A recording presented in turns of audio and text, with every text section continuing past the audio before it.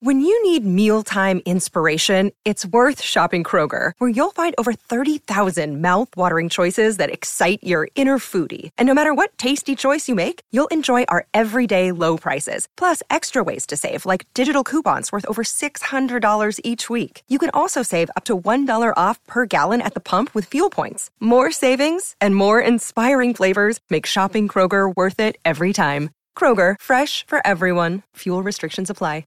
Another day is here, and you're ready for it. What to wear? Check. Breakfast, lunch, and dinner? Check. Planning for what's next and how to save for it? That's where Bank of America can help. For your financial to-dos, Bank of America has experts ready to help get you closer to your goals. Get started at one of our local financial centers or 24/7 in our mobile banking app. Find a location near you at bankofamerica.com/talktous. What would you like the power to do? Mobile banking requires downloading the app and is only available for select devices. Message and data rates may apply. Bank of America N.A., member FDIC. Think you know the Brooks Ghost? Think again. Introducing the all-new, better-than-ever Ghost 16. Now with nitrogen-infused cushioning for lightweight, supreme softness that feels good every step, every street, every single day. So go ahead, take your daily joyride in the all-new nitrogen-infused Ghost 16. It'll turn your everyday miles into everyday endorphins. Let's run there. Head to brooksrunning.com to learn more. Thanks for choosing this free Anfield Index podcast. If you'd prefer to listen to this or any of our other shows without adverts, then now's the time to check out Anfield Index Pro. With AI Pro, you can supercharge your entire listening experience. You'll not only get all of our podcasts without the ads, but you'll have them far faster with our Quick Publish feature available exclusively for subscribers. AI Pro also puts you in the heart of our sound studio, with an option to listen to many of our shows live and interact with the podcasters in real time as the shows are recording. Upgrading couldn't be easier. AI Pro is available on all popular podcast platforms, and we have our own apps for Apple and Android. Just head on over to AnfieldIndexPro.com and get started today.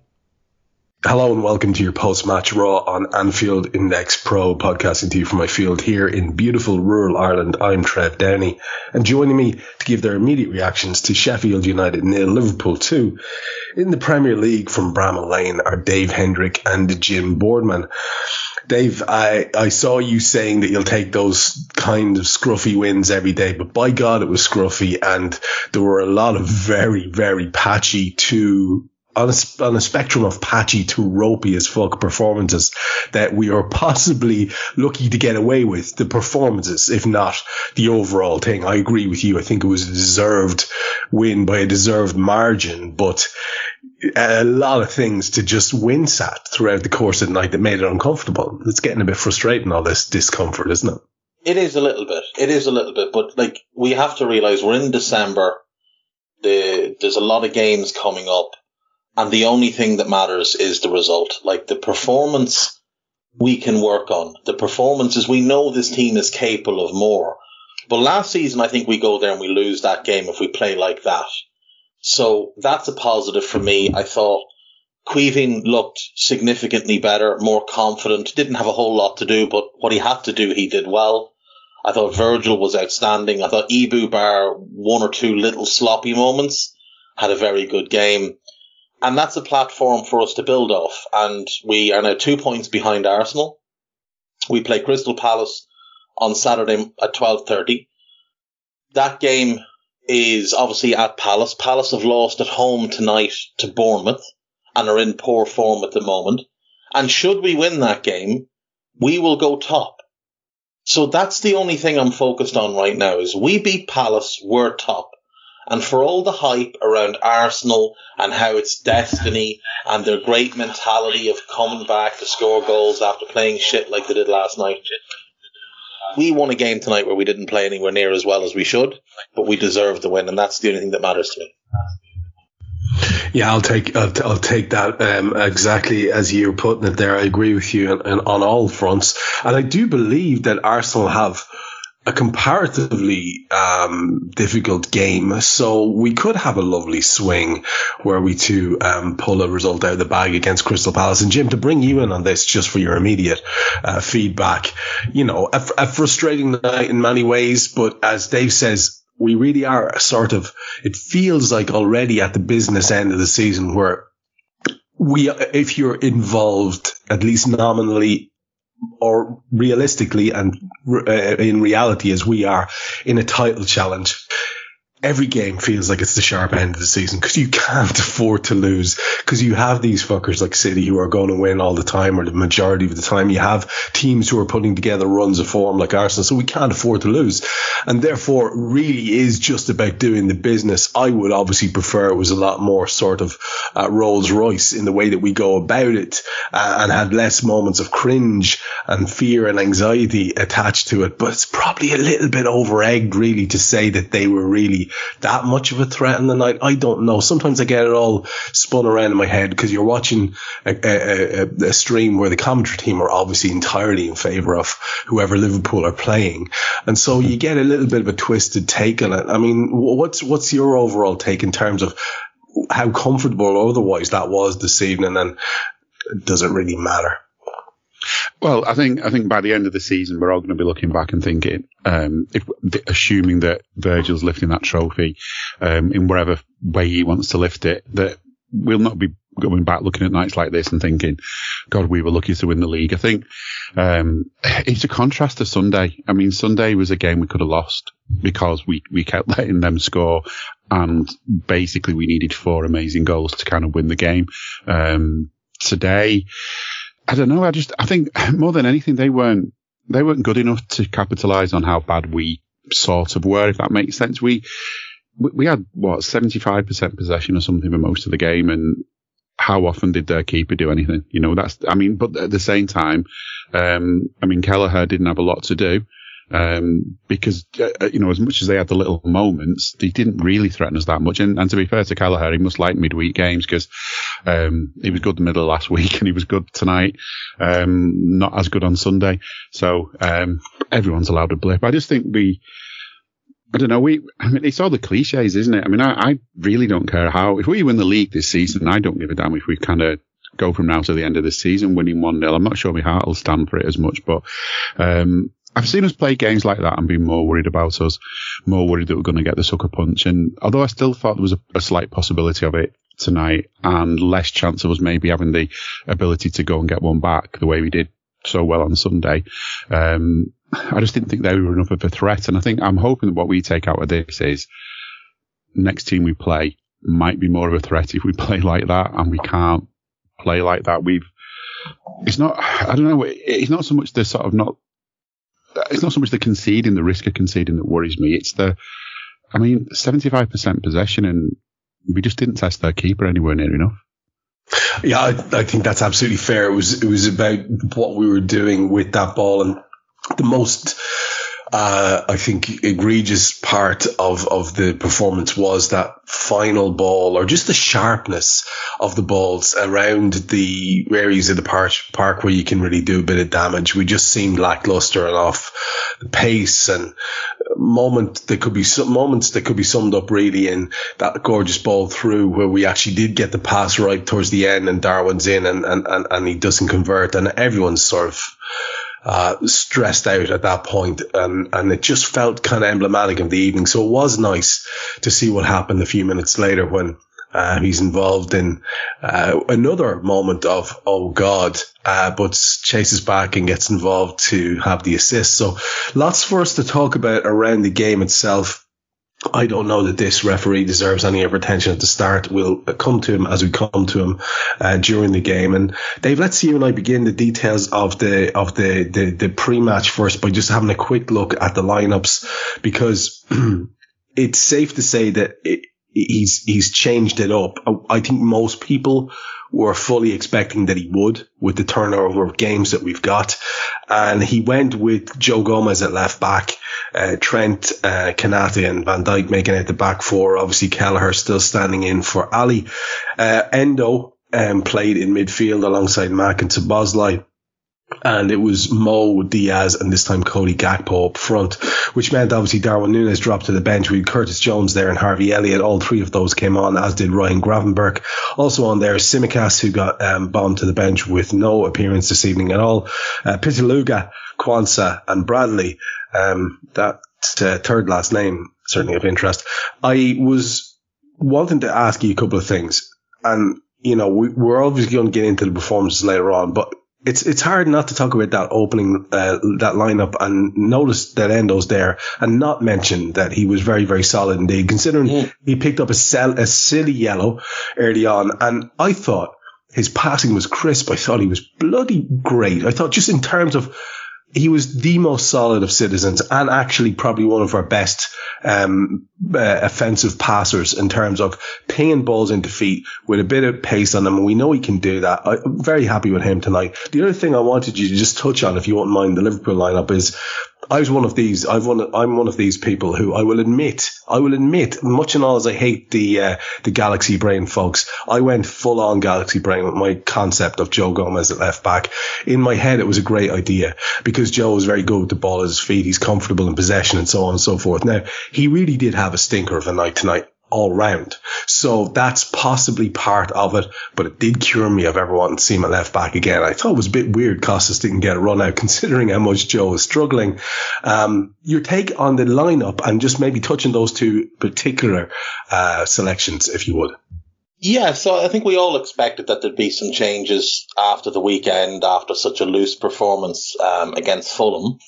And Endo obviously scored the goal that let's be honest, he changed the game against Fulham. Got the first goal, had that crunching tackle, got the crowd up and bouncing a couple of times, and was neat and tidy with the ball. And that's all you're really looking for him to do. Crunch into a few tackles, be neat and tidy with the ball, don't do anything stupid. Now, he earned the right to start that game tonight. I was hoping Curtis would start, but he came on. I thought he put in a decent showing when he came off the bench. But you're right, like Endo was really good tonight. Not just like, oh yeah, he was good, give him a little pat on the head. He was really good, and I should have mentioned him earlier when I was talking about Virgil and Ibu, because he was part of that. And you mentioned to Jim that there's kind of a perception that they were maybe a bigger threat than they were. They didn't really create a whole lot. I mean, how many saves did Queeveen have to make? I remember the one in the first half from McAtee, and I think that's about it. And a big part of that was Endo, like just doing a lot of dog work in midfield. And you mentioned the yellow card. The yellow card, there's no need to make that tackle when he does. But at the same time, I kind of loved it. I kind of loved having a lad that just absolutely hatcheted down one of their players, because a few of them did it to a few of our lads at different stages in the night. They were loose with arms and there were some late tackles and stuff. So it was nice to see one of our lads put a little bit back on them. So I'd happily see him now start at Palace at the weekend. Absolutely happily see him start again. And the Joe thing. So I'd like Joe as the left-sided defender in a 3 if we weren't asking him to also be the left winger. If we had a left-footed left winger who could provide real width and provide service from that side, and we could allow Joe Gomez to just sit in as a third centre-back and keep us nice and solid at the back, I'd be really happy to have Joe there. But in this system where our left back is a left centre back and a left winger, and he's to do all these different things and run around like a chicken with his head cut off, it doesn't suit Joe at all. And you're right, he was poor tonight. He was poor tonight. He wasn't obviously the only one. The only change I didn't like was the Cody one, because that's a defence that's there begging to be ran in behind. They're begging to be ran in behind, and Cody didn't run in behind them once. And it's not his game. He was never going to run in behind them. But how many opportunities did Darwin get running in behind them? Like, he got in behind them 3 or 4 times just in the time he was on the pitch.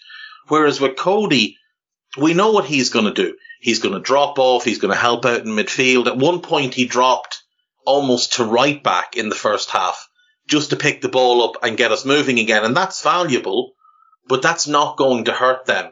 For me, tonight was the game for Darwin, and Saturday with Palace against those two centre-backs, Anderson and Guehi, that's much more a Cody Gakpo game, where you want to draw them out a little bit and create little pockets of space in behind them.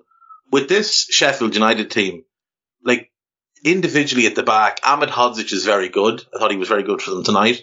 But aside from that, like, they're very, very average.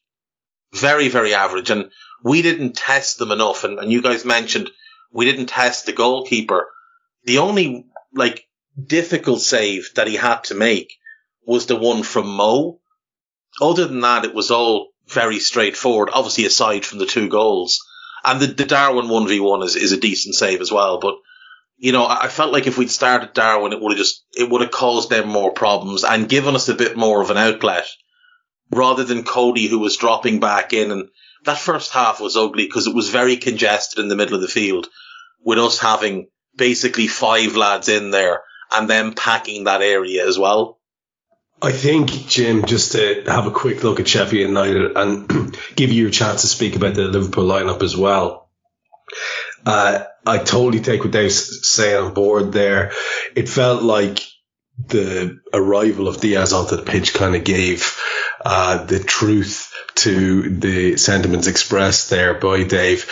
But if there's anything else you want to pick up on from that selection, feel free to do it. Just in terms of Sheffield United, they're propping up the league for a reason. Fotheringham has conceded something like 41 or 2 goals already. They have some half-decent footballers. I love the idea that they've got a defender called Trusty. That's just the best thing that ever happened. And Robinson and Ahmedzich did okay, I thought, in tonight, and actually better than okay in terms of keeping an awful lot of our attacks quiet. They had Bogle and Hammer and Sousa and Brooks across the middle nominally, with McAtee, who was very lively, and Archer sort of feeding Ursula. These are not names that roll off the tongue, Jim. And Max Lowe came off the bench, as did John Fleck, who will be at least a name familiar to some of us older gents. Bernie Traore and the vagrant that is Oliver Norwood came on as well. So basically, overall, Jim, not exactly a lot of names that are going to strike fear into anyone's heart. A big job that Wilder's got on there. Feel free to talk about that. And also, if you had any references to the Liverpool lineup, give us those now as well. Yeah, I mean, I think Wilder's come into a club that hasn't made the changes, if you like, that you would need to make if you want to make that step up from the Championship to the top flight. I mean, you kind of, I mean, okay, you can go wrong when you do that, as Nottingham Forest nearly found out last season by making just a couple of changes too many. But yeah, the quality isn't great there, and it's to me, what you saw tonight was a fighting side, and a side that's going to fight for survival, fight to get out of the bottom 3 by the end of the season. And I suppose that's the kind of players they've got, that, you know, if they can hang on and get the odd goal, get the odd point. I mean, I honestly don't think when you're down at that end that these are the games you worry about too much. You kind of almost think of these as, I don't know, foregone conclusions. And if you win these games against the sort of top 6, top 7 sides, then that's a massive bonus. It's more about what you do with the teams around you. And I think that's where they're going to perhaps get their survival this season, is if they can beat the teams around them, the likes of Everton, of course. I'm not laughing. You know, if they can beat those sides, that's going to be what makes a difference. He's only just come in. There was that worry that we might have that sort of, whatever they call it, the new manager bounce stuff. But I just don't think he had time to make enough changes to sort of the mentality. I mean, were they using the towels before he came in? I mean, that to me sort of sums up what he is at the minute, what that side is. It's a side that's playing in the top flight, but is still a Championship side. And I think that's going to be their issue as the season goes on. But I think what maybe goes in their favour is that there's a few sides down at the bottom that kind of fall into that category this season. So, you know, that might be what gets them through. McAtee impressed me. Is he on loan from City? Did someone mention? He was quite impressive. Great to see Jack Robinson still playing. After all these years, I often wondered where are they now? But yeah, there wasn't anything too sort of jumping out at me from their side. But from ours, I was surprised when I saw Gomez starting, and I just thought, you know, because I think, although Kostas can get on our nerves at times, I think he's done okay the last few games.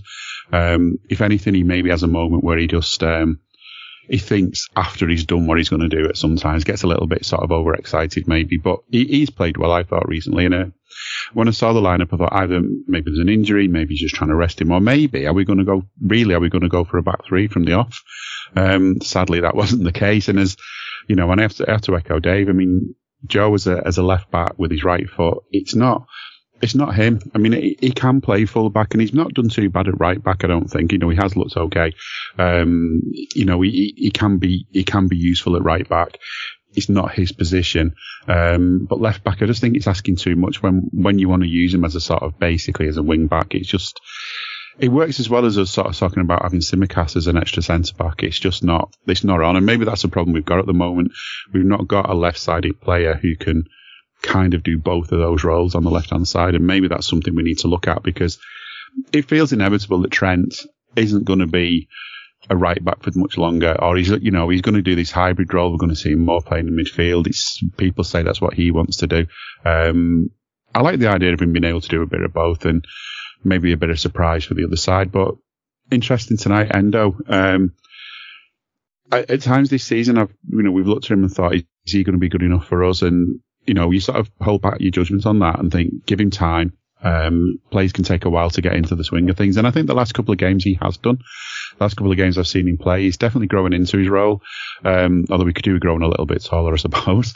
But yeah, it was interesting to see him. And again, front three, when I looked at that at the beginning, I'm thinking, is it just a case of rotating what you've got? We've got one of our front players missing at the moment. Is it just a case of swapping one of them out and seeing, trying to get them through? But what'll be interesting at the weekend is, would Salah be the one to make way? Would Diaz be the one to make way if he decides to do another bit of rotating? Because I would say they weren't our best front men today. Are you that person who has everything? The coolest merch and those must-have fan threads? Well, over at our Anfield Index shop, we've gone that extra mile when it comes to pimping up your Liverpool collection. From our popular range of bespoke design t-shirts, sweaters, hoodies and hats, to our signature edition mugs, prints and coasters, all provided with fast worldwide shipping. We have something for every red. We also stock official LFC merchandise and are licensed with the Premier League and UEFA to sell official iron-on shirt badges and sleeve patches. As a listener to this podcast, you can get 10% off everything with coupon code AIPRO10. Just head over to AnfieldIndex.shop or find us on Etsy by searching for Anfield Index. Yeah, your opinion was very much shared by the co-com on Premier Sports, who I do believe was one Effin Okoku, who people will remember from some years back in the Premier League. He's a terrible gang of lads, Trev. He's a terrible gang of lads. An absolutely dreadful set of lads. I did struggle with Effin. He was having a sad evening, and all he could really do was talk about how sad he was, how disappointed he was with the likes of Mo and Luis Diaz. I think he had a point there, but also, he was very, very disappointed with Virgil van Dijk, and I can't wait to talk that in a few minutes. That's one of the highlights of the game was Effen's taking Virgil. I had to turn him off after that, Trev. Well, you know what I'm talking about. We've got that coming up, and I'm going to go there with you up as far as that moment, because the first half, Dave, starts with kind of nothing really of note until McAllister is down, and it's not looking good. It's about the 3-minute mark. He's down for about 4 minutes. There's not even a yellow given.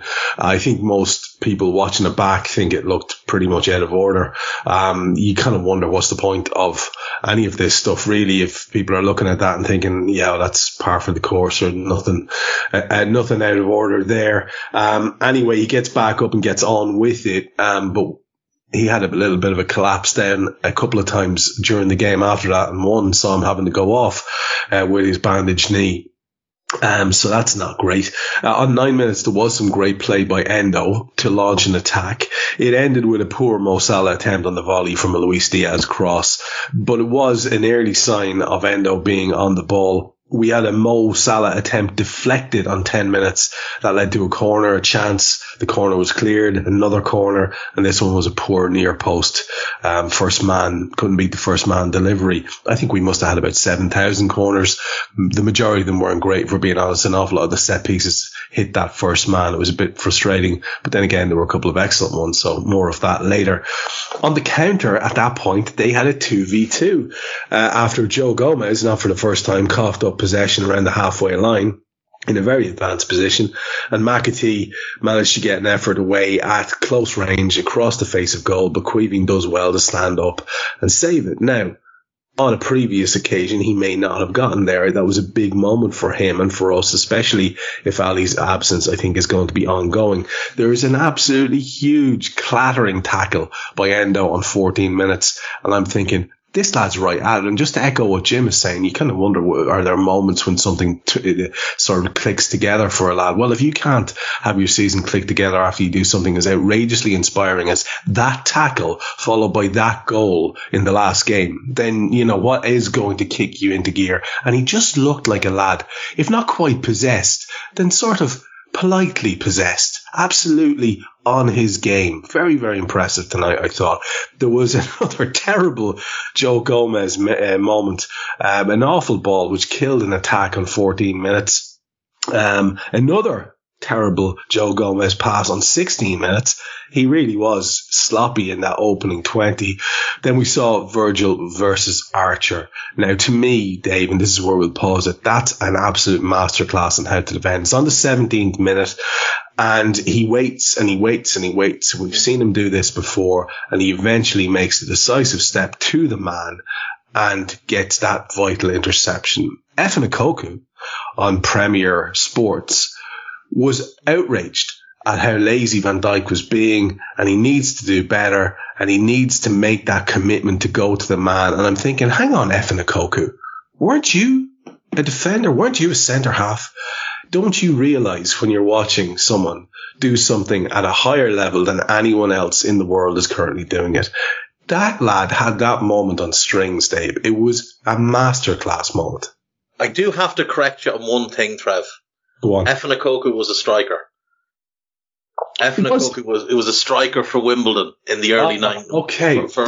Did he play with Villa or who? No, you're thinking of Ugo Ekiog or somebody like that. No, I just thought he had a spell with. He was Sutton United, Bournemouth, Norwich, Wimbledon, Grasshopper, Zurich, Sheffield Wednesday, Brentford, and then the ill-fated Dublin City FC to end his career. Well, I take it all back, Evan. What would you know about anything? Well, what would he know about defending? Like, why is he telling the world's premier defender what he should be doing? And, like, that wasn't his first little bit of handing out tips to defenders worldwide. Before that, he'd said that as a defender, you want to see those type of balls coming across. As a defender, you hate to play against pace. And I'm sitting there thinking, this fella's so full of shit. And I was very close to turning him off because he had said earlier, when the team settled in and it became clear that they were going to play kind of a back four with Trusty almost as a left back, but it would become a five when we had the ball with the young kid, I can't think what his name is, Brooks, dropping in as a kind of an auxiliary left back. He'd said, well, you know, when Chris Wilder was there the first time, he'd chop and change his shape. He'd mix and match. He's very adaptable. And I thought to myself, that doesn't sound right to me. So I went and had a look. And in his first spell as manager, Chris Wilder managed 227 games at Sheffield United. In the first 7, he played a nice Brexity 4-4-2. And it was a disaster. And then he moved to a 3-5-2. And in the remaining 220 games that he managed, he played a 3-5-2 in all bar one, where he played a 4-4-2 and they got smashed in a cup game. So he wasn't tactically flexible or versatile or anything like that. So when he'd said that, I was already annoyed and I was considering knocking him off. And then Virgil defends that moment perfectly. Like, that's the type of moment that you play it on a loop for young defenders. And you tell them, this is how you approach this situation. And we've seen Jarell Quansah do it this season. The same type of thing. The same way of defending that type of situation. To get your angles right. To time it. and to make the striker make the decision. Is he going to beat you? Is he going to try and cut by? Is he going to lay the ball off? Virgil's the master at this. That is textbook defending from a master of the craft. And for this, Jinnit to start criticising Virgil and say, oh, he seems to take this attitude of, well, I'm going to stay in the centre, and if it happens over there, it's not my responsibility as long as I don't get beaten. That's not what he did. You fucking imbecile. Meanwhile, over on Amazon Prime, guess who got man of the match? Cameron Archer. To be lazy and arrogant and basically just getting away with one. Yeah. Amazing. No, Virgil got man of the match, I think. So I want to get back into you. We're having some gremlins here tonight. I want to get back to you, Jim, on this one. If we could, just from here, as far as the goal at least, because there's a couple of little bits here in the lead up to that. So after Virgil's little masterclass, which Evan didn't appreciate at all, on 21 minutes we had a Trent corner, which was headed goalwards by Virgil and tipped over, which led to another corner and nothing doing. Then we had an Ibou Konate header from a Mo Salah header, which came from a Trent cross on 23. And these are all, not exactly stressing the keeper out, let's put it that way. Mo then appeared to be fouled in the box. Nothing was given because it's Mo Salah. VAR were checking it, apparently. And then at that moment, then we have the stretch of play which led to Endo picking up his yellow card. On 35, they have one of their big sort of moments where they have a long throw into our box. For the most part, I think we dealt okay with that, potentially unsettling thing. It did lead to a header, but it was at Queevy and Kelleher. I think that was the only time the long throw led to anything of note. On 36 minutes, there was a Trent ball in after a 1-2 with Dom Szoboszlai, but it was blocked, and that led to corner number 7. And here we go, Jim, on 36 minutes. It's Virgil van Dijk from that Trent out-swinging corner on the right. Virgil sweeps the volley into the ground and into the net. Of course, it had to be checked by VAR for suggested, I think, foul by Van Dijk or shove by Van Dijk to free himself up. But in the end, it is given. Now, at this stage, Jim, it's very important that we get all of these things out of the way about Trent's cheeky assist and how Sheffield United are bottom of the league and they're performing a rear guard action. And anything else you need to get out of your system, let's do it now, because I don't want any more of these for the rest of the show. Well, I was disappointed that we weren't going to see Heckingbottom tonight, but as it was, we saw Heckingbottom, didn't we? So. There you go. So up as far as that goal, anything you want to talk about, and I will stay with you and finish out the rest of the second half with you. Dave, if you want to jump in on the goal, feel free to do it. And myself and I was just going to say, it wouldn't have been a bad thing if the floodlights had gone out, because they could have just played by the lights of the moon. Oh, good God. Right, enough. Some good That's the line drawn under it. Stop. Right, Jim, up as far as the goal and anything else you want to talk about, and then you and I'll see out the rest of the first half. Yeah, I mean, the throw-ins, I mean, the long throws, the towel and all that, it feels like, to me, that feels like it's a blast from the past. It feels like it's something that used to work, a bit like 4-4-2 and things like that. I used to be worried when I used to see that kind of thing happening because, I don't know, maybe we didn't have the best defenders when it was happening a lot against us, and it was always against these sort of teams in these kind of places where you sort of feel, there's an upset on the cards, and as you say, the commentators are all hoping for the upset. But tonight, I didn't feel that was the least worrying thing really in many ways about them tonight. So maybe that's something they need to think about again. I just don't think it has the effect it used to.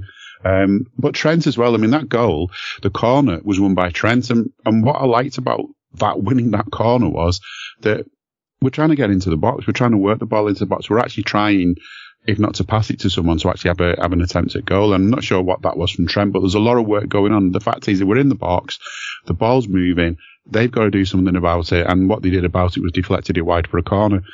By doing this, you're creating the possibility of chances, and all this sort of passing around outside the box and waiting for the ideal moments. I just think sometimes I wish we would just, I didn't really mean to say this. I wish we would just have a crack at goal a little bit more often. But, actually, instead of just all this sort of messing about. At the same time, I don't want us to just blast it over. I don't want us to have pathetic shots that just go way over. You know, a bit of sense. Have a go at goal. There's a chance the keeper will parry it. There's a chance he'll get a deflection. There's a chance he'll score. Especially in these kind of games where the chances for the wonder goals don't always maybe come up. But as we saw at the weekend, we can do them. But yeah, Trent won the corner and then in many ways won the game really with that delivery, because I read an article the other day about how corners aren't the in thing anymore. They're not as good as they used to be. There was some stat that how few of them actually result in goals, and it's quite a low number. And I think we had at least a dozen today. But it does feel like a rarity that anything comes of him. But I think with Trent like that, the way he can vary what he does, I mean, he can try all different things. As long as the players who are waiting for the ball know what's coming or have an idea, something can come from it. Another irritating thing about the goal, though, I mean, Virgil, I couldn't believe it's his first goal of the season. He's usually popped up with more than that by now. But he is a goal threat from a set piece. That is one of the other qualities he's got that Effie Nkoku might not know about. But there was that moment where we had to wait for VAR, and it's not just because Simon Hotspur is, not to be trusted with his own decisions these days. It was just them sort of falling over. And it winds me up. There was an earlier corner where our players, I think it was Virgil, a couple of corners earlier, had been getting his shirt pulled off. Basically, it was almost down, ripped right off his neck. Play on, says the ref. Yeah, and a little bit later, another corner, one of their players goes down. Ref, no, that's a foul. Free kick to Sheffield. Yet in this occasion, it looked like they were going to do him for a foul, but it wasn't. And that was one of the other irritants about Sheffield United. And I wish refs would be more on it. Is the way they play for fouls, the way they play for set pieces, whether it's to get themselves out of a corner situation or whether it's to try and win something at the other end. I can't believe refs aren't more wise to it. I think that's fair enough. Dave, any comment on the goal just before me and Jim finish out the first half? I was a little bit surprised that it took more than one glance for anybody in the VAR room to just okay that goal. Like, just because a fella fell over in his own box, that doesn't mean anything took place. It clearly wasn't a foul. The guy just fell over. And it's a good finish by Virgil. So, just blow your little whistle, Simon Hooper. Tell them it was a good process and get the game going again. Yeah, please tell them it's a good process. The point you made, Jim, was borne out within, I think, 3 minutes of that goal, because we've often talked in Raw in the past about what a threat Virgil is, and Trent's deliveries when they're on point are great. And 3 of them now, at this point, by the 39th minute, have found Virgil in a commanding position, and he has been, on one occasion when he scored the goal, completely on his own, and on the other occasion he may as well have a child standing beside him. And this one was a header that was from another outswinging corner, and it's just over the top. Of course, Effie Nkoku thought it was a great chance. he was disgusted with Virgil. On 41 minutes, Trent shot well over the top from distance after a decent carry in field and layoff by Dominic Szoboszlai. On 44, a very tame Mo Salah effort along the deck after, again, Dominic puts it on a plate for him in terms of a little bit of an assist. 6 minutes were added on for mainly, I imagine, the injury to McAllister. And during that injury time, there was, on 49 minutes, a great half volley by McAllister himself, who let the ball drop, spun, and hit it on the half volley from distance, just on the kind of outside the corner of the box, and it was tipped over. A lovely dig, unlikely to go in, but just a nice, deliberate hit, and one that actually had to have the keeper on his toes a bit. The corner was poor. And then we saw Virgil right on the final whistle with another piece of excellent defending, which of course led to crickets from the commentary team. But just in terms of the entirety of the first half and how we followed up on the goal, I suppose the main thing to notice there is that it was us in the ascendancy towards the final whistle until that little charge down the flank where Virgil did very well to kind of get his foot in, tip the ball away from the attacker who was barreling down the touchline, and sprint forward and get the ball before it went out over our dead ball line. Just kind of the kind of things that Virgil brings to the game, where he looks like an adult playing with kids. I'll take those kind of performances from this guy, and they're really starting to add up now, and they could have a massive, massive influence on our season, Jim. Yeah, and I mean, it's not been, I mean, I think maybe what Epinokoki's done is he's read one of the stories that said Virgil's finished, which, you know, we've heard people try and say from time to time, but I think, yeah, I mean, I'm sure if you compare him like for like with his first full season with us, for example, that you'll see a different player. You'll see, you know, some differences. He's getting older or whatever, but he's still got the head. He's still got a lot of what made him special. And I think one of the things that made him special for us is that in these moments when we're a side that wants to attack, we're a side that wants to go for goals, and that means we're going to get caught out on the counter. And he, you know, him and Ali between them have saved us so many times, and it's there again. He's done it, you know, he doesn't get booked very often, you know, he doesn't, I don't know, he's just, as you say, I mean, calm as you like, it's not just said for the sake of it, it's something about him. He is just so calm. His main job, you know, as much as we want to see him pop up and get the goals, his main job is at the back. And I think having him at the back gives us that confidence to be more attacking side. And, you know, we worry sometimes, I think, what we're saying about Trent playing more centrally out, it can leave us exposed. But I mean, I just thought Virgil was all over the place today in a good way, not in an Epinokoku way. It was, yeah, I mean, that McAllister effort as well. I mean, that's another sign that I think the injury early on actually took something away from us, because what I would have mentioned early on is that because Endo was playing, it gave us a chance to see McAllister maybe playing a role more like we would have wanted him to. Within 5 minutes, he'd been basically crippled, and it did take a lot away from him. But there was a little moment, like the moment we saw on Sunday from him, that he's one hell of a player, and I thought we had the chance to see him being the hell of a player we bought in the place we bought him for. Sadly, we didn't. But, you know, I would say that was just a little cameo there of what we can have. I do think that injury kind of affected him throughout the game, although at times you wouldn't know he'd had one. Yeah, because I think off the ball, I thought he was quite good. Like, I think he got through a good chunk of defensive work, and he gave us like a modicum of control on the ball. But like, I never even thought to mention it, Trev, because you highlighted it earlier. Like, that was a stamp. Like, it's not a purposeful stamp, but it's a stamp. Yeah. And no action was taken. And just if I can interrupt proceedings with some bad news, Jurgen has confirmed that Joel Matip has torn his ACL, which means season over, and likely Liverpool career over. Yeah. Unless we do the thing where we give him a 1-year deal so that he can, you know, complete his rehab and whatever, and it delays his departure. Because what club is going to sign him when he's out with an ACL tear? So, you know, it might be the fair thing to do, to sign him to a 1-year deal, maybe on reduced wages or something, and help him through his rehab and get him back up to playing speed. Yeah, that's a blow for sure. And it's, you know, not something you want hanging over you. You'd like to think it might put a little bit of pressure for recruitment come January, but I'm a little bit pessimistic about all of that, to be honest, but we'll see.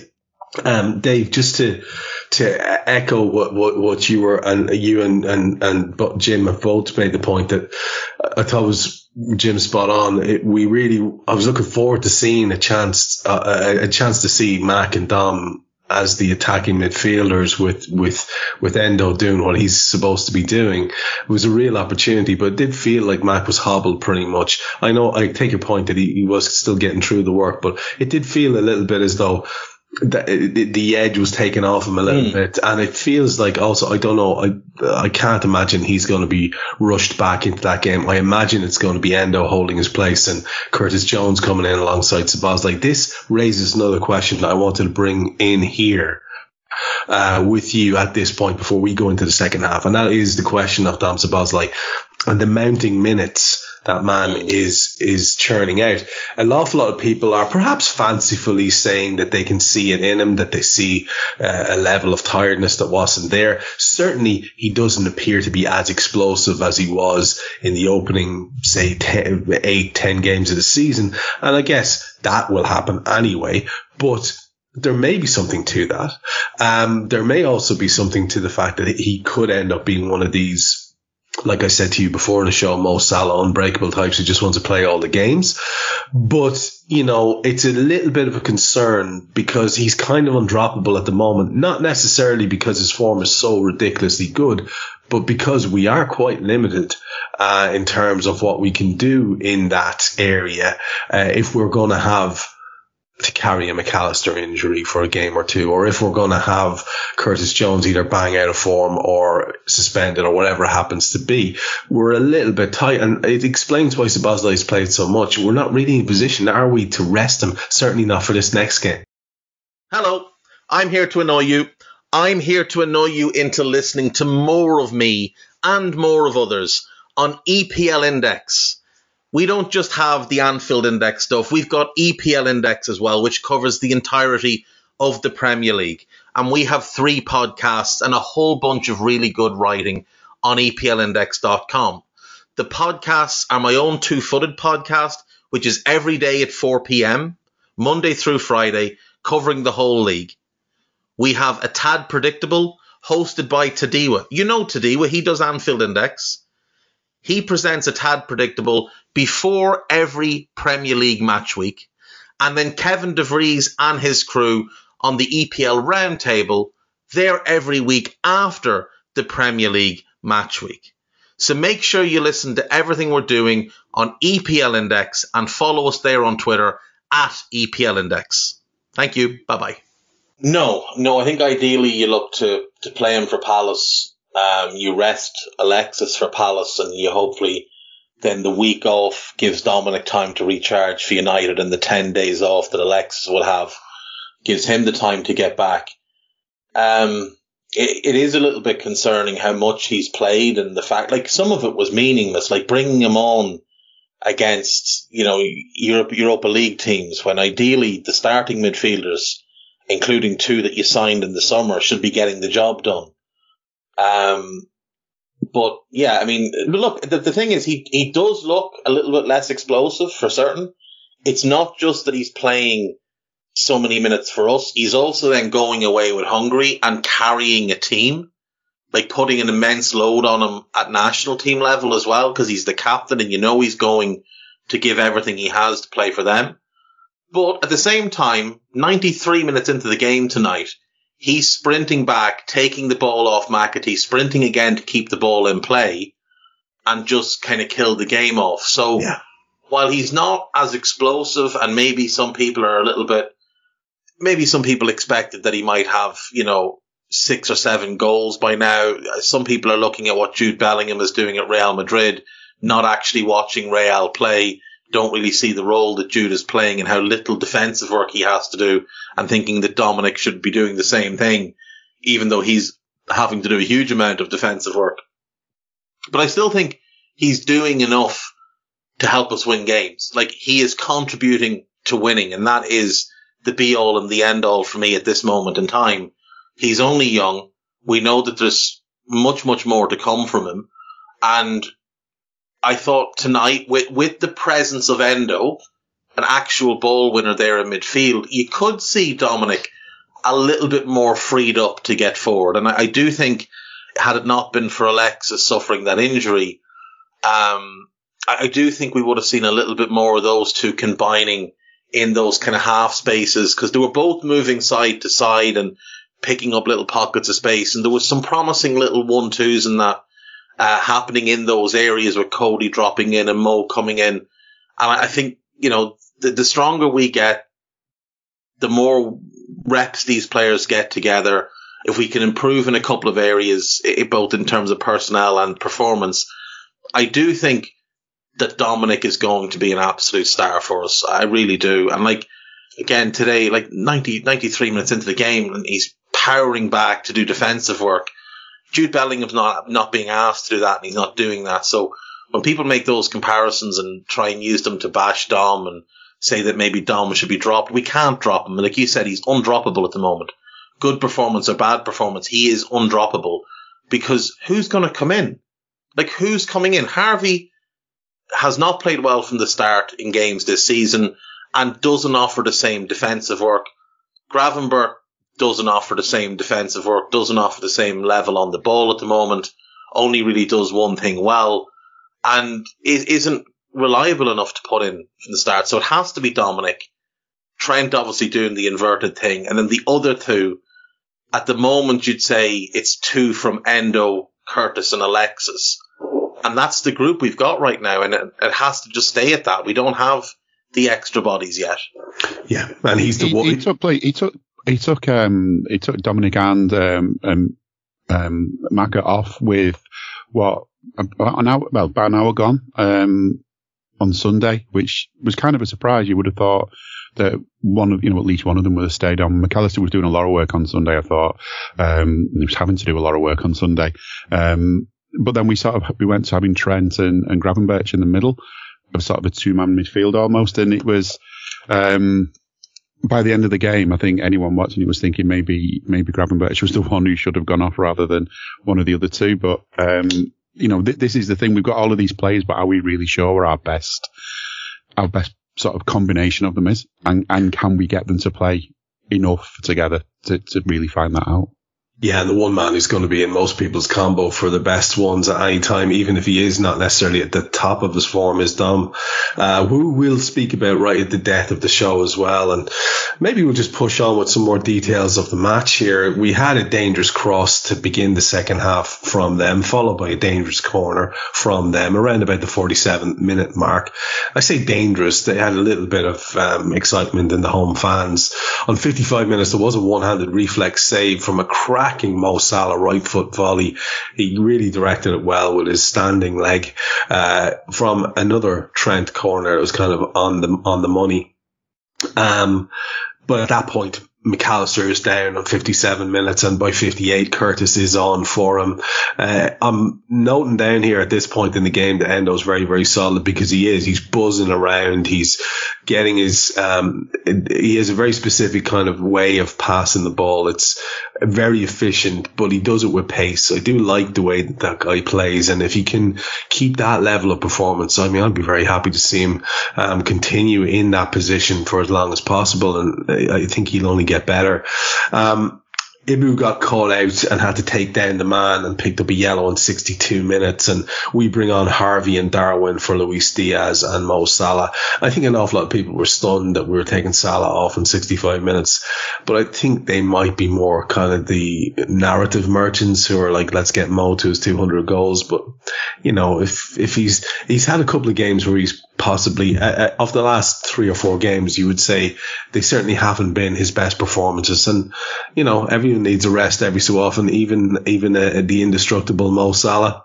I loved how the cameras kept a long, lingering look on him on the bench, waiting to see if they could spot him having a bit of a paddy about things. But he wasn't, was he? He was fine without it. No, disappointed as any weight player would be, but not angry or rebellious or anything. No, not throwing things, not throwing toys out of the pram. But as you say, of course, the cameras were looking for that, hoping that might happen. On 70 minutes, Archer was played in by McAtee. And he dithered, but we were in trouble. And I think that actually, interestingly enough, Jim, might have been one of their more dangerous moments where it was a ball from midfield played down straight through our defence, kind of down the side of 2 of them. And the kid, Archer's in. And he does kind of fluff it. It's a decent opportunity. They bring on Fleck and Traore on 73 for Brooks and Osula. And I'm going to pause it there and just ask you, what did you make of that opening sort of half of that second half? Kind of not too many events, I think it's fair to say. Very bitty, broken up by substitutions and stuff like that. But it didn't have that kind of authoritative feel that we were hoping for. And you would imagine the substitutions were designed to give Efan Ekoku his due, inject a little bit of energy, which is what I think we were, if not energy, perhaps incision, which is what we were lacking, and a little bit of threat, which is what we were lacking. Dave alluded earlier on to Cody Gakpo, how he doesn't really scare people unless he's really on a tear. He's a different type of footballer. But when Darwin came on, he did start to do that. And, just a couple of minutes after their substitutions, he has that wonderful, wonderful opportunity. It's a great through ball by Trent. And then Joe Gomez has a blasted effort straight afterwards over the top. But you see where I'm going with that. Those substitutions seem to be very much needed, Jim, because we weren't exactly doing anything. I don't think there's anything apart from that Mo opportunity in the first half of that second half. Yeah, I mean, that's the thing. It was sort of occasional flashes of something might happen rather than constant feelings. And that's in both directions. I mean, one thing I thought about McAtee, I thought he was a decent player. There's obviously a decent player in there. And, you know, and he must feel frustrated that, you know, he put that ball through. And it was. I mean, he caught us off well and truly. But the player he got it to was a player that couldn't make the most of it. And, I mean, it's not quite to the same level, but it must be how Steven Gerrard had felt a lot of his time at Anfield over the years when he would make a wonderful ball only for someone not to make a very good job of it. Because the amount of times Gerrard was basically the only decent player and, you know, or one of the very few decent players in the team. And you know, that kind of thing comes to my mind. But yeah, Salah is always a danger. Even though he's not been, I don't know, it's this thing, isn't it? As soon as people start talking about the 200th goal, it's like, it feels like it's as far away as ever. I get the feeling he's going to score 200, 201, 202 all in the same game when he does get that 200th goal scored, but it just feels like it's as far away as ever to get it. But that was a good save. But yeah, other than that, what else happened? Konate, potentially, you know, there was a bit of a worry. Did he have a head injury? But I wonder as well whether it was partly just having a bit of a rest, you know, just to slow things down a little bit, do a bit of what other people do to us so often, just, you know, slow the game down, use up some minutes. Just because there was just that little potential risk with them of them doing something. But as I said from the beginning, they just didn't look quite capable of pulling it all off. You know, they had some good ideas, but not the way to execute them. And yeah, and I think that was the good point to bring Nunez on. I mean, Harvey Elliott's another player as well. I mean, we always say where's his best position, and I still don't think we really know. But he is a player that definitely brings energy and determination and can do some good things when it works out for him. I don't think it really did for him tonight. But Darwin, again, I mean, yeah, if you'd have started him, what a difference a game it would have been. He's just so determined when, and obviously we'll come to talk about it a little bit later because there was a perfect example of it. You know, he's the sort of player that he'll miss a sitter, and let's face it, Mo Salah can miss sitters, but he smiles, he gets on, and he'll have another go, and he'll have another go, and he'll have another go. And if he loses the ball, he'll go and win it back, or he'll try and win it back. If we lose the ball, he's on at them. He seems to be almost at times the only player that's remembered that we're a pressing side. It feels like, you know, there's no one else seems to be pressing the way he does. So yeah, I mean, that energy, everything about him is good. I just think as well, maybe there's an element of Klopp thinking he wants to protect him, because the worst thing for a striker is to go 6 games without a goal, because it all goes, 4 games without, 5 games without, 6 games without, it all gets built into something bigger and bigger and bigger. And I actually don't think Klopp needs to protect him though, because I don't think Darwin gives a shit about that sort of stuff. He does. He still comes out playing exactly the same way, and he will get his goal. I think you're right. I think he's mentally bulletproof, that kid, and it's going to stand to us in time, because you're right. We have a perfect example of that. That miss on 76 minutes. I mean, at the time, I think, oh my, you got to finish that. You got to finish that. There's a big opportunity. And Dave, to see the game out with you, Jim, I'll come back to you for your wrap up thoughts in a minute, so you can be putting together whatever you want to say about whatever's left of the game and the game overall. But Dave, let's just you and I finish the detail of the match here ourselves. So Darwin has that opportunity. It's a good one. There is a lovely flowing move on 82 minutes, and it ends up with Curtis coming in from the left hand side and kind of dragging one across the face of goal. It's neither cross nor shot, and there's nobody there anyway. Darwin picks up a yellow on 83 for kicking the ball away. Gravenberch comes on for Cody on 85. And the bedraggled vagrant that is Norwood comes on for Vinny Souza on 85. Ibou Konate goes in a bit wild, if we're being perfectly honest, on 86.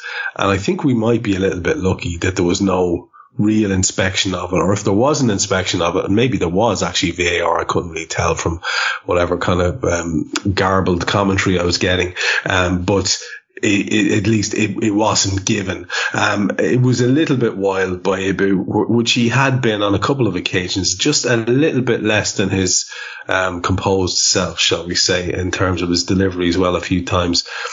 Poor old Joe Gomez, bad night for him. He gave the ball away leading up to that chance where Konate was put under pressure. On 87 minutes, they bring on Lowe for Trusty. And the Sheffield United fans, they don't like the way the decisions are going, you see. So they start chanting Premier League corrupt as fuck. Fair play to them. And Norwood picks up a yellow on 89 minutes for going in late on Dam Szoboszlai, on the touchline or slightly over. There were 6 minutes at it, and then we get that goal. And this is kind of the last thing to really talk about. There was a 1v1 where a ball goes into Archer on 96 minute.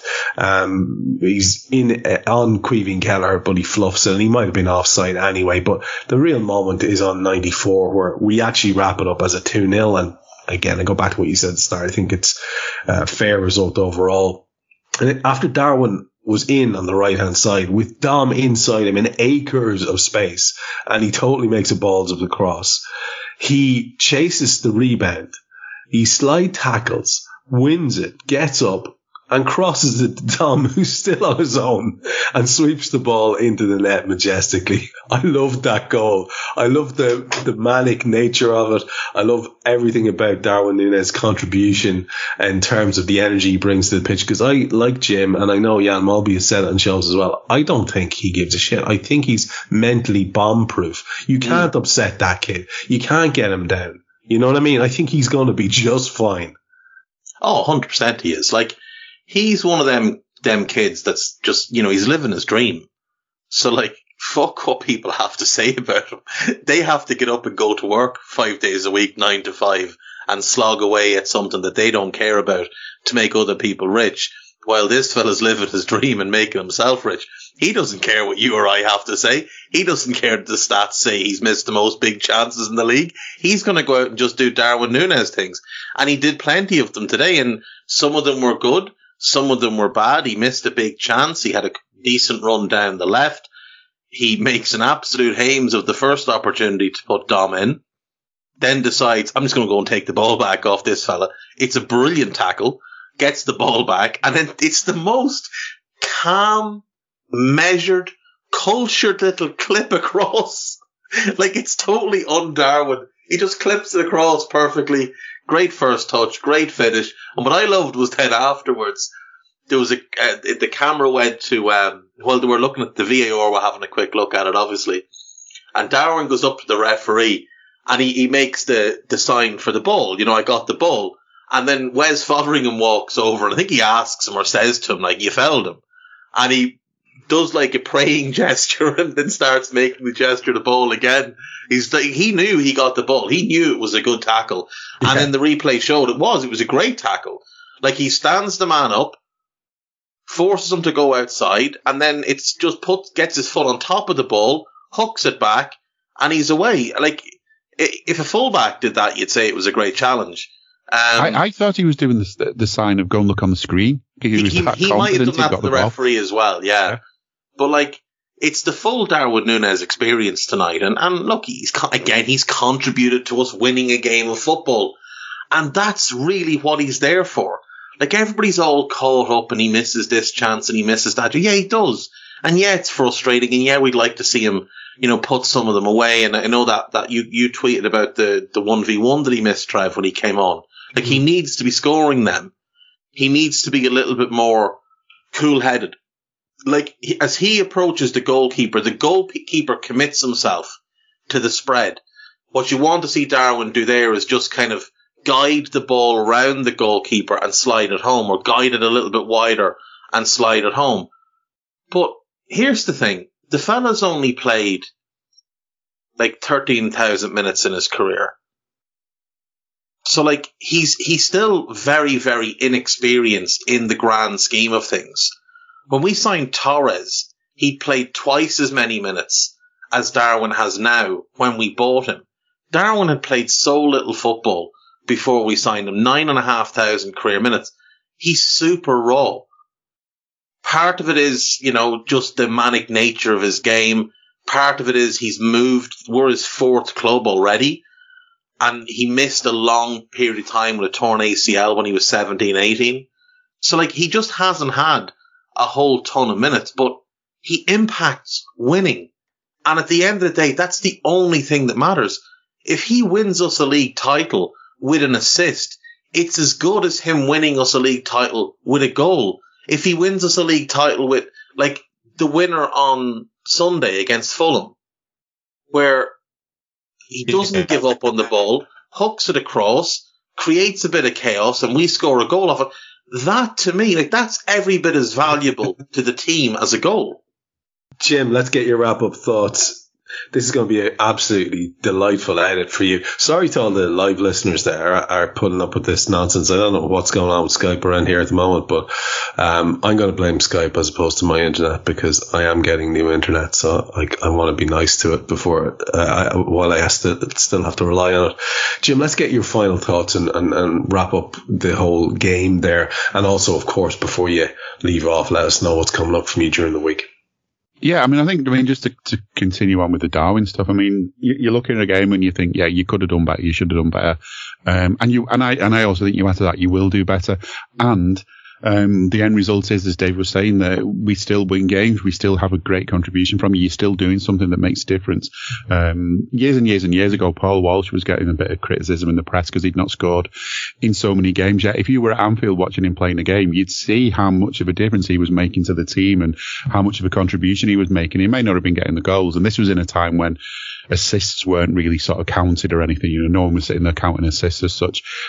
He was making a huge difference, and this is the thing, that when you're a fan and you can see what's going on, it's different. I mean, forget what the back pages of the paper want to say. Forget what the, thinly disguised Manx want to say on social media and all the rest of it. Darwin is an amazing player who is still raw and still going to get better. And maybe that's the same with Liverpool 2.0. You know, it's still raw, Liverpool 2.0. We're getting a hell of a return from it at the moment. The fact that we are second in the league, with only Arsenal in front of us, who I think are definitely one of the sides that we class as beatable. We can beat them anytime if we're up for it and if we play out to the best of our abilities. To me, we're well ahead of where we would have expected ourselves to have been. Especially, if you go back and listen to us talking sort of at the end of the transfer window and things like that, it doesn't mean that the job's done. We've still got a lot to do. We've still got a lot to learn from. But I think, I just think the way Darwin is, there's a lot of positives, a lot of stuff. You can see he's getting back. You can see he's learning. I almost think the way that he went and got the ball back today was almost as if he's suddenly gone, oh, yeah, got to remember, I'm supposed to do this way out. I'm supposed to pass it like this. Right, I'll have another go. I'll go and get the ball. I'll have another go. It's that kind of like, I'm learning. And I think Liverpool 2.0 is learning. And, sad news about Matip. I'm glad we've got Kwanzaa, who's proved himself to be so decent for such a young player. Glad we've got him in the ranks. But we're going to have to look at, a bit more strength in depth, aren't we, for that? But we'll see. That's something to complain about and worry about and get upset about in the new year. Because I think between now and the new year, now and that transfer window, it's in our hands to actually go to the top of the league. And I think if we carry on the way we are and just work on these things that are frustrating us, all the good things we're doing will be enough to get us quite possibly to the top of the league. I don't want to sort of say we will. Another win, another 3 points. A clean sheet, which is good for Queebs. If we're being picky, obviously you're going to say we could have done better. But, if there's an end of season DVD, if they still do such things and it shows us winning the league and things, well, this game's going to get a few seconds in it, isn't it? 2 great goals. We're not really going to be that bothered about it. We'll almost forget how bad it was at times because we won. We got 2 goals, 3 points. As far as I'm concerned, we just did a Scout of Tommy's on Monday, so it's worth a listen, because we've got quite a bit to talk about. We had to talk about the City game, the last game, and that mad 4-3. And I was actually with Jay in the Cop for that game, so it was good to talk about that sort of 24 hours after it happened. And we will get back together to do another Scout of Tommy soon. It's just trying to fit one in, so it'll probably be next week now. But there'll be plenty for us to talk about, like this game and whatever's next. Palace, which I'm sure there'll be plenty to talk about in that too. No doubt about it. And of course, give Jim and Jay your attention if you can at all, because the lads do wonderful work. Very, very, very entertaining pods and good conversations always. I don't need a VPN. I've got nothing to hide.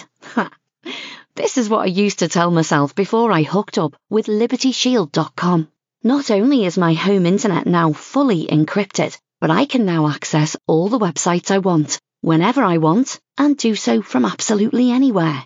As a Liverpool fan, I love to know I can now watch every match, regardless of whether it's on UK TV or not. My Liberty Shield VPN makes sure nothing is blocked and guarantees me super fast streaming speed throughout that match. You can get connected right now with their software package, which includes a 48-hour no-obligation free trial and instant access to their apps for Apple, Android, Fire TV, PC, Mac and Android TV. Or go a step further like I have and get one of their pre-configured VPN routers. These small but powerful devices allow you to easily connect every device in your home to VPN, making it the perfect solution for smart TVs, Mac boxes and games consoles. Visit libertyshield.com today and use coupon code AIVPN25 to get 25% off at checkout. Just to tee you up, Dave, with a little bit of shitty news in terms of the quotes from Kloppo on Alexis. He says, quote, Maka, it was a shame. Early on, he stepped on his knee. There was a cut. As long as the wound was open, we just strapped it. Obviously, it was painful, but he could play. Then we stitched it. But then, obviously, it got a bit tighter there. And then he couldn't move anymore. And now we have to see how long that will take. I hope not too long. Now, everything was going fine there until that last line, because that's never good when Kloppo says that. And we could really do without any sort of absenteeism from that one particular lad for any length of time at all. It's just concerning and worth mentioning on the evening that we find out that poor old Joel has done the ACL as well. So just to tee that up, not to put a downer on things, but just so you have that in your arsenal for your final comments. Look, we talked about it earlier. You'd like to see him now just left out of the Palace game, even if he doesn't travel, whatever. Just give him that rest and get him ready for United, because United and Arsenal are the two games that are important now for him. We can and should be able to get through Crystal Palace away without him. We've got Dominic, Endo and Curtis to start with. We've got Harvey. We've got Ryan Gravenberch. We've got Trent who can move in there. Gomez has played a little bit in that role this season. So we should have the bodies to get through Palace, and then we can focus in on United. So hopefully nothing too severe. Final thoughts. You mentioned the Ibu lean in on McAtee, and McAtee kind of flung himself down. I think because he went down so theatrically, that's probably what made the referee's mind up. He wasn't going to give it to him. But Ibu does just need to be a little bit more cautious with that, especially on a guy who's so much smaller than him, because referees will look at that and think, oh, well, you've clearly muscled him down. But aside from that, and the one kind of, he had a miscontrol that led to him getting booked as well. Aside from that, I actually thought Ibu had a good game. He won 6 of his 10 ground duels, and he won 14 of 14 aerial duels, which is quite remarkable. And I'd be curious to see how many players have won that many aerial duels without losing a single one this season. That is absolute aerial dominance. On the topic of aerial duels, Ryan Gravenberch contested one aerial duel and lost it to John Fleck, who's 8 inches shorter than him. So that might be something that Ryan could do at working on, is that, jumping. But look, we've talked about the lads that played well. It's Virgil, it's Ibu, it's Endo. That's the defensive trio who are going to give us our base to play from. Caoimhin Kelleher had a solid game. Trent had some really good moments, some questionable defensive moments, but overall, another good game. Gomez was crap. He was crap, and he'll know he was crap. But I think Costas was just rested tonight with, another game coming at the weekend, so we know he'll come back in, so that's that taken care of. The midfield, they got through the work, and that's all we need them to do at the moment, just get through the work. We do need more out of our front line, though. We really do need more out of our front line. That's back-to-back games now where we've scored 6 goals and not a single forward has scored. Mo was really poor again tonight. I thought he had a really bad game against Fulham, but he did get an assist. But tonight, I just thought not disinterested, but he looked he just looked a little bit knackered as well. Like, and he's played a lot of football this season as well. So I was actually happy when Kloppo took him off to give him a bit of a break. Cody, I mean, it was just the wrong game for him. It was the wrong game for him. I wouldn't mind seeing him start again up front against Palace. But I want to see Darwin start left side because at the moment Luis Diaz is a bit of an empty shirt. And we all understand that he's been through, that traumatic incident with his parents. But the fact of it is that's not the reason for his poor form because he was poor before that as well. Dave, can you imagine a world in which we actually played our exciting left-footed attacker in that position in Harvey Elliott? Just give him a start there. I'd like to see him get a start there. I would. And, when we were talking through the pod tonight, like, I've had it in my head for a while now that come next summer, I'd be okay with Luis Diaz leaving and us taking that money and going and getting Pedro Neto from Wolves. And I know people worry about his injuries. 2 of his big injuries have been impact injuries. They're not things to worry about reoccurring. He's had 1 bad hamstring injury that's kept him out for the last 6 weeks. That's kind of it. He had a minor calf issue, but it was minor. He's not as injury prone as people make him out to be. But I've been thinking having him there would allow, Joe Gomez to play the left-sided role if we didn't bring in another one to play there, because he'd give you real width and pace and, an outlet and service.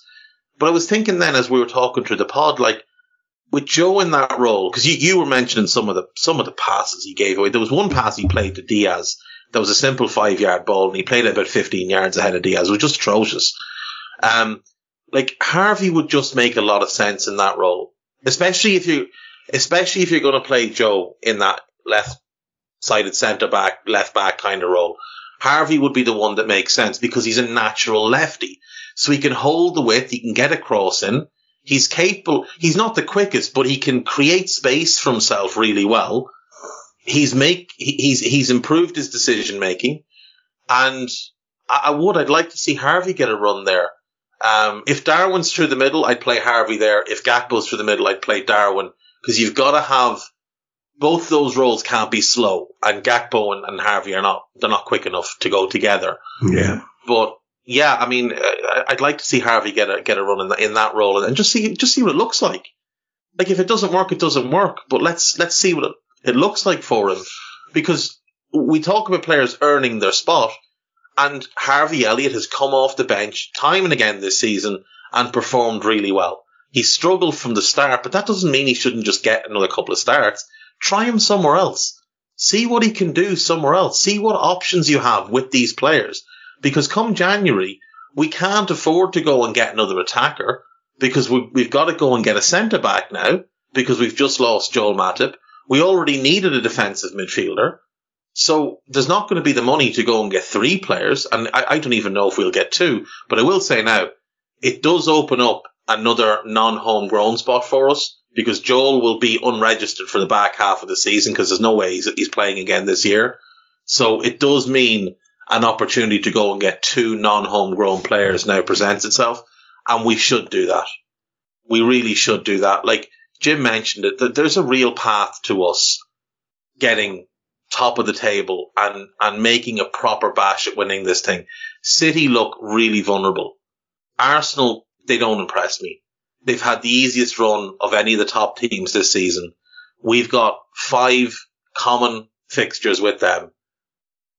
We've taken more points from those games, which are Fulham home, Forest home, Forest home, Chelsea away, Newcastle away, and I can't for the life of me think what the other one is. But we've taken 11 points. They've taken 8. Oh, Luton away. Luton away is the other one. We've scored more goals than them. We've conceded less goals. And the best way to judge 2 teams against each other when they haven't played each other yet is common opponents and common fixtures. And we've performed better in the common fixtures than they have. So I think we're better than them. They don't concern me. I think we can go in January, add 1 or 2, and we've got a real chance here. Like, there's a reason no one's won 4 Premier League titles before. There's a reason none of us have been alive to see a team win 4 league titles in a row in England. It doesn't happen. It's so hard to do. If anyone's going to do it, it'll be that cheating gang of, parcels. But there's a real chance for us this season, and we need to take advantage of it. So that's basically all I have for today. Two-footed. Tomorrow, there will be one Friday, though. I'll be recording it tomorrow. There'll be a Daily Red tomorrow, but none on Friday. There'll be a Scouted for Palace, and I think that's all I have for the rest of this week. That's all he has. Just the 11:09 podcast. Yeah, as ever, Dave knocking it out of the park on a daily basis, and you should be listening to him. And just to bear the truth of what he's saying there, we do have a chance, because tonight, in case people aren't aware or haven't checked or whatever, City actually lost to Aston Villa, which is remarkable.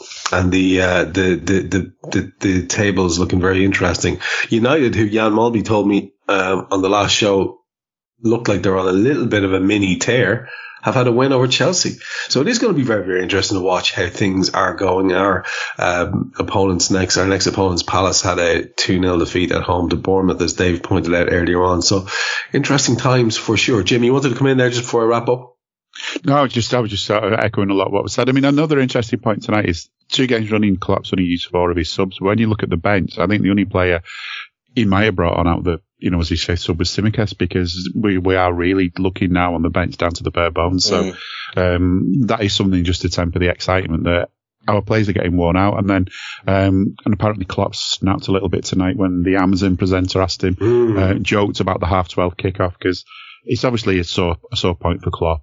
And I mean, if anything's going to prove it, it's the fact that they're going to get home in the early hours of the morning, next to no time to prepare before they have to head down to London for a lunchtime kickoff. It's, this team that's struggling already in terms of injuries and fitness and keeping everyone involved and all the rest of it. Any question marks about tiredness and all of that, it's hitting us again because of BT.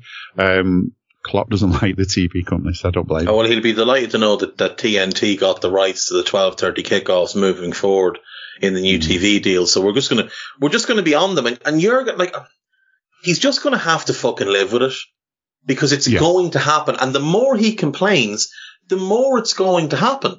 The more it's going to affect us as well. I think if you go around saying, these 12:30s are a bastard, they really kill us, Yeah, but it gets into the psyche. Well, you're going to play worn well. out and tired, aren't you? So. Of course you are.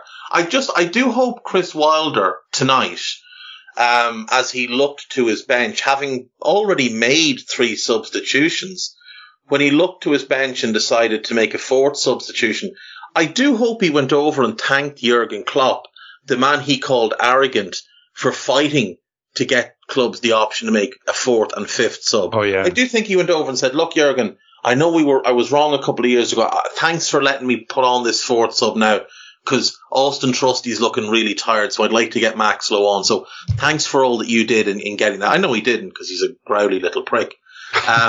We should, though, focus on, very quickly before we go, on Ollie Norwood and maybe sending our best wishes, because he looks like a guy whose wife has kicked him out of the house and he's living in his car. He does. I've tried to. I've sort of name checked that now at least twice in my commentary there, because I've never seen him more bedraggled looking man coming onto a football pitch. In fact, so bedraggled is he on his diet of Sprite and 6-pack of Tato's that he just got a yellow card and just went off the pitch. I mean, what an evening for young Ollie. Fair play to him. I hope someone sorts him out and gets him some grooming over the next few days. It could be worse. He could be Marcus Buckland, who Kloppo is not very happy with.